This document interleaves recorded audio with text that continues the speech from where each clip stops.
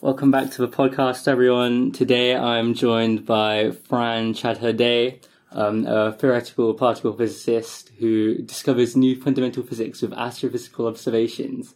So, Fran, that's quite like an interesting juxtaposition. Could you tell us about how the astrophysical observations you look at relate to particle physics? Yeah, so space and astrophysics is actually a really great place to look for particle physics, because in astrophysical systems like stars and galaxies, we have access to conditions that we could never reproduce in the lab. So we can have very high energies, very high magnetic fields, very large distances that would be simply impossible to recreate on Earth. And these extreme conditions allow us to probe the laws of physics in completely different regimes than what would usually be possible in a lab. So looking at telescope observations, looking to see if there are any kind of anomalies or interesting effects that could be explained by new particle physics is a really important complement to things like particle colliders and lab experiments.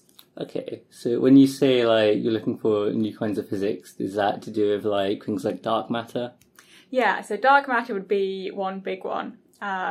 So dark matter is matter that we know exists because we can see its gravitational pull on other matter, but we can't see it in any other way. So we don't know what it is, and most physicists think that dark matter can't be explained by any of the particles that we already know about. So really by new particle physics, we mostly mean just new particles. And we hope that one of these new particles would make up the dark matter. Okay.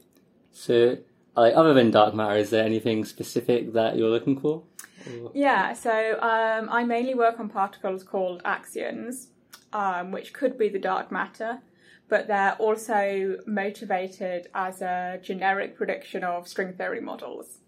So string theory is probably our leading theory that combines both quantum mechanics and gravity, and it tries to explain all of the particles we know about as different modes of vibrations on strings, which would then be the fundamental objects. String theory is unfortunately kind of light on experimental predictions, but the existence of a large number of light particles called axions is one of the predictions of string theory. These axions can act as dark matter or as dark energy, which explains the accelerating expansion of the universe. And they can also provide a solution to what we call the strong CP problem, which is basically why does the neutron not have a measured electric dipole moment, whereas in the standard model, our best theory of particle physics, we would expect an electric dipole moment for the neutron. So that's quite a specific technical problem, but one that physicists have been working on for a long time. That's cool. I hadn't heard about this CP problem before. Axions sound quite grand, anything more complicated than the electron is when I start scratching my head a little bit.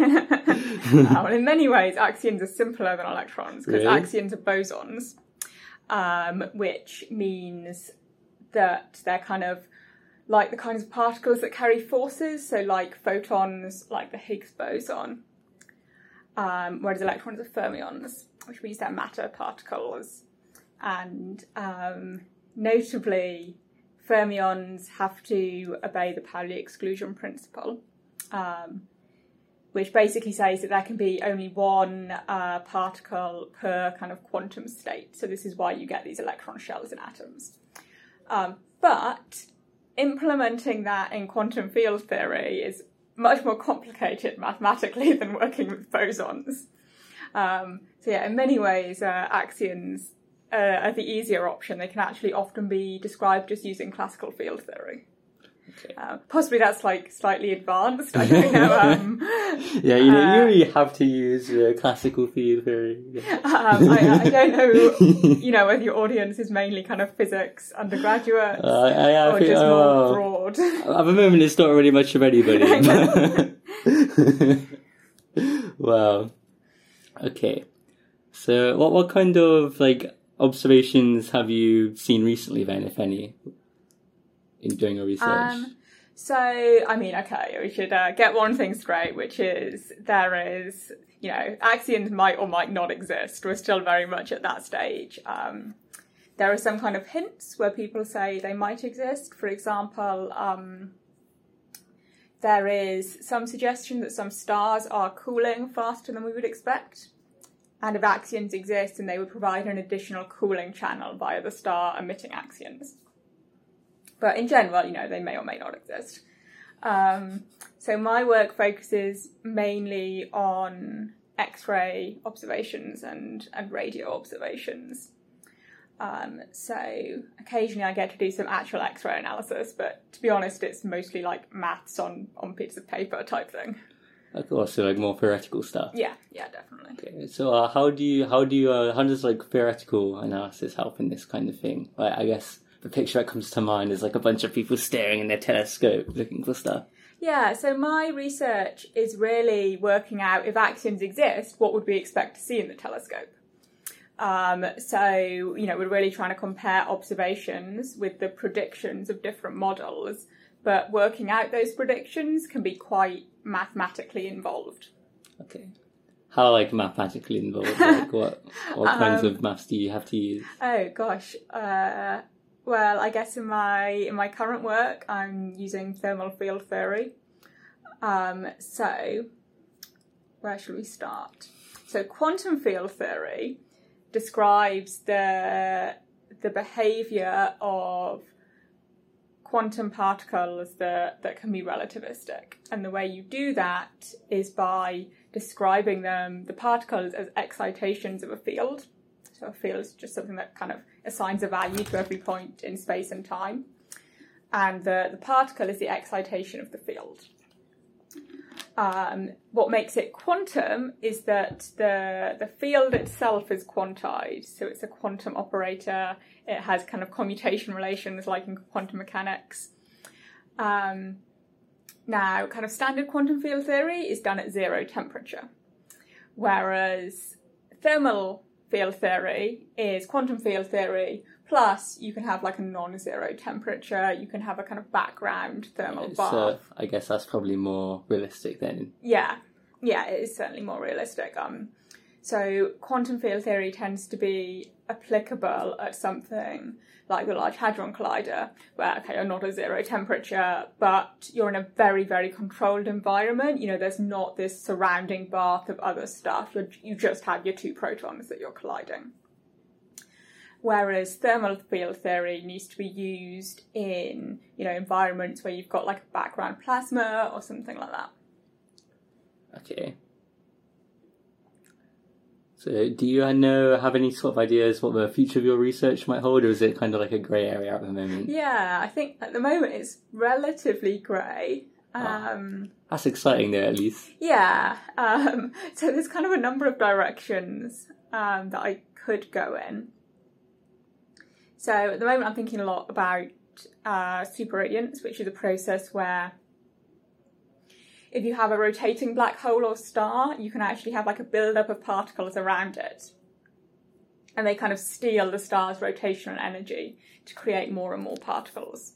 So I'm trying to look at the conditions where that can happen. And then the other thing that I'm thinking about, which is quite different, is that we recently launched, I say we, I wasn't involved at all, scientists recently launched IXPE, which is a polarizing X-ray telescope, meaning that it can measure the polarization of X-rays from sources in space rather than just the flux. And so I'm thinking about, with all this new data, including polarization, what could be done for particle physics. Okay. do you have any idea what can be done?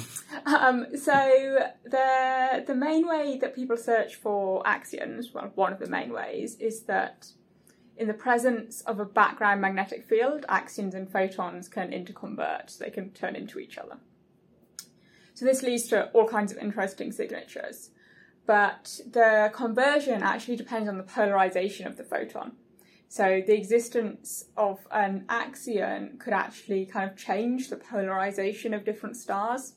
So that would be one thing we could look at, for example. What do you mean by like polarization in this context? Because what comes to my mind is just, light or something that's only allowed to oscillate one way. Yeah, that's exactly what it is. So if you imagine a beam of light, you could have one that's fully polarized in the x direction, for example, and that means its electric field is oscillating in the x direction. Whereas if you have one that's kind of mixed, maybe you have some that are polarized in the x direction and some that are polarized in the y direction, then depending on the direction of the magnetic field, some of those photons are going to convert into axions more than the other photons. So then in that scenario, the kind of polarization fraction of the beam would actually change because of the interaction with axions. Okay. How do you this might be a bit of a tangent, but how do you reconcile that idea of polarization, like the waves, with also the idea that the light's particles, like photons? Oh yeah. I mean, that's kind of an interesting question. So yeah, you can certainly describe like an individual photon will have a polarization. It's described by a different polarization vector in quantum field theory. I guess it's just the same basic thing as wave-particle duality, that when you have a photon, there is an electric field associated with that photon, even though the photon is a discrete chunk. I think it's just the same thing as wave-particle duality, with electrons when you have the double-slit experiment and kind of everything. Right. I feel like coming to uni, now we kind of have to take wave-particle duality and stuff for granted to do things like quantum mechanics, but it's still quite disturbing. I think people push over that. I guess I'm kind of used to it. I mean, I guess we're getting a bit philosophical here, but I guess my own view is that we see Newtonian mechanics as kind of nice and normal and intuitive, and quantum mechanical effects is weird. But personally, I think that's just because we're used to Newtonian mechanics in day-to-day life, whereas macroscopic objects that we interact with don't behave quantum mechanically. So I think it's just to do with what you're used to. And I'm now quite used to quantum mechanics, so I just stopped finding it weird. Yeah. Maybe in another universe for really small people who live with quantum mechanics and they think Newtonian stuff is weird. Yeah. So how did you get into this kind of research then? So I think I wanted to do physics for quite a long time. I just always thought physics was really cool. And then after my third year of undergrad, I did the summer student programme at CERN, which I think is still running, so I'd really recommend that as an experience. And that was really good. So they have a lecture programme where you learn all about particle physics, and then you do a sort of little project to do with, what they're doing at the moment at CERN. So that was really fun, and that really made me realise that what I wanted to do was particle physics. That's neat. That does sound cool. I'll have to, keep that in mind when I graduate. Yeah. A lot of the people I ask, it seems that they do some kind of internship or something like that, and then that introduces them to a field of research, and then that's how they get into it. I'm trying to find internships right now, but it's very hard. Yeah, I mean, I think the pandemic has really kind of slowed that stuff down. That's a shame. But hopefully it'll be easier within 2 years. Yeah. So why would you say your research is important to, a layperson? Well, okay, I'll be honest. I don't think my research is going to have technological applications in the near future. However, I think, what I'm doing is contributing in some very small way to uncovering more about the fundamental laws that govern the universe and how everything around us behaves. So I think doing that is really always going to be progress, both for our understanding of the universe and for our ability to build technologies that will do useful things. Yeah, like a lot of it seems like a lot of things when they're sort of, I don't know, discovered, like we don't really have many applications, but then later, like applications are found. Yeah. So. Yeah, and I also think it's something that people just want to know. Like, I think it's quite intrinsically human to just, like, want to know how things around us work. I don't think it's, like, only physicists that want to know that. I think lots of people just enjoy learning about it, even if they're not doing it themselves. I feel the same way about something like history. Like, you might think studying really ancient civilizations, for example, doesn't have a direct application to, humanity today. I suppose you could argue it's learning more about human nature, but also, like, I just want to know. I think it's, just really natural to want to know about the history of humanity. So I'm glad people are working on that. Yeah, that's an underrated reason, I think. Yeah. Okay. So you also do like work as a scientific comedian, right? Could you talk a bit about how you got into doing that? Yeah, so I started during my PhD. So I did a set with an organisation called Bright Club that kind of facilitates academics to do stand-up about their research. And I think it was just on a bit of a whim, like we got an email around the department saying like, oh, would anyone like to do this? And I thought, well, this sounds cool, I'll do that. So I did that once, and then it just sort of went from there. So then I think someone saw me and emailed me to ask if I wanted to do another event they were running. And then, it just kind of snowballed. Okay, so would you say you do it mainly just for fun, or do you have like, grand outreach like plans? I mean, mainly it's for fun, I'll be honest. I do think it's a really cool way of doing outreach, an important addition to the kind of, tapestry of outreach that we offer, because it is something that is meant to be just like primarily entertaining and fun. I think the kind of more, standard science talks are really good too. But, for some people, they might just feel a bit like school or a bit too much like work, and they wouldn't be appealing. So if you can do something where it's like primarily aimed at like making people laugh and being enjoyable, and then it also has some cool science in, I think that's also a great method of public engagement. Yeah, that's cool. If you have like anything you want to talk or like mention specifically, then feel free to like mention it. Yeah. Oh, what else? Oh, and science comedy. I will hopefully be doing a show at Durham Fringe, and just use your podcast to plug that. I imagine the audience will be like Durham centric. So that is called Our Dreams Made of Atoms. And, all being well, that'll be in the Durham Fringe programme. But the programme hasn't been officially released yet. So that's why I'm putting in these kind of, hedging words.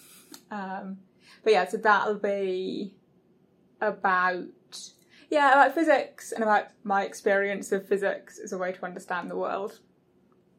And that is, my first solo show since before the pandemic. So we will see how that goes.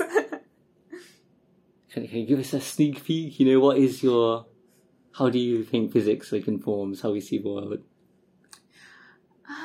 So I think physics is a really powerful way of looking at the world. And one thing that just like always astonishes me is like the extent to which it works. Like, I think it's not obvious that we should be able to use mathematics to, predict experimental results to 10 digits of precision at this point. I think that's really cool, and I think, that's telling us something about the way the universe is put together. And and perhaps something about mathematics. I've always found it weird that, mathematics is essentially something that humans made up, as far as I can tell, but then it actually seems to, very much correspond to how the universe operates as well. I'd be really interested if we, this is going to sound really out, if we, find aliens or something, Yeah. Would they have mathematics? Would it look different to ours? Because, the way you use it for modelling is, really good. Yeah. How different could it look and still be as good, if that makes sense? Yeah, that is quite interesting. I think obviously it would look quite different, because there's lots of things in mathematics that we know are just conventions, and there are things you could do differently. But yeah, maybe there's some entirely other system that would also work. Yeah. It's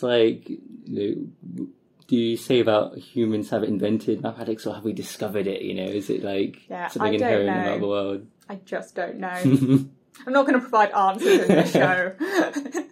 It's okay. So do you have any particular hopes for the future of your research? Well, I guess my big long-term hope is that we discover what dark matter is in my lifetime, which I don't think is implausible.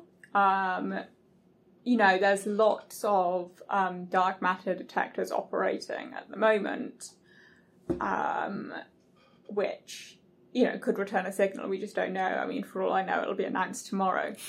That'd be good. But it's just, it's just one of those things. Unlike, say, the discovery of the Higgs boson, we really don't have a sense of what we expect dark matter to be, what we expect its interactions with regular matter to be. So there's just no way to predict. All we can do is kind of keep looking in as many places as possible. Okay, so if you had to make bets, what do you think's the most likely explanation for dark matter? Oh gosh. It's very hard to say. I actually think the most likely explanation is that dark matter is more than just one thing. So we know that regular matter, which makes up 5% of the universe, that's 18 different kinds of fundamental particle. So, we kind of know that the universe isn't straightforward. It's not simple. So I think actually possibly there's several different particles that are as yet undiscovered and which are making up the dark matter. If I had to choose just one, which I think even though it's not what I work on, I think my bet would be sterile neutrinos. Which are, there are one of the particles in the standard model is the neutrino. Well, there's 3 kinds of neutrino actually, and they're very, very light. So they're very weakly interacting, but they're very light, too light to be dark matter. However, it is very straightforward to write down some extra neutrinos, which would be even more weakly interacting with the standard model, and would be much heavier. And they would give mass to the neutrinos, which is something that we need.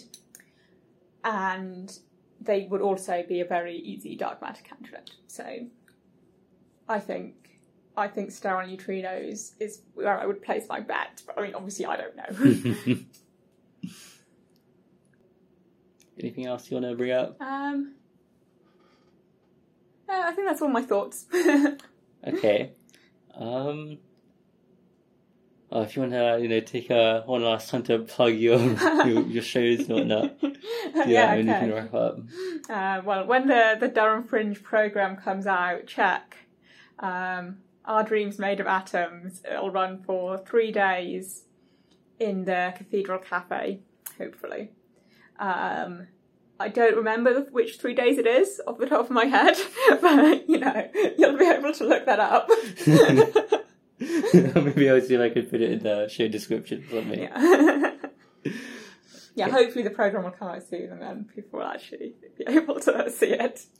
Is there anywhere online people can find you, on Twitter or a website? Oh, yeah. So on Twitter, I'm at Fran Chadha-Day, and my website is physicsfran.com. I actually want Physics Fran on Twitter, but someone else has it. They have like 2 followers and 1 tweet and no profile picture. No. It's very irritating. There's no way to get in touch with them, seeing as clearly they don't check their Twitter. Disaster, damn. Maybe you can do some research on how to track them down. I don't care about it that much. Damn, okay. Thank you very much for coming to speak to me. I'll see you guys on the next episode.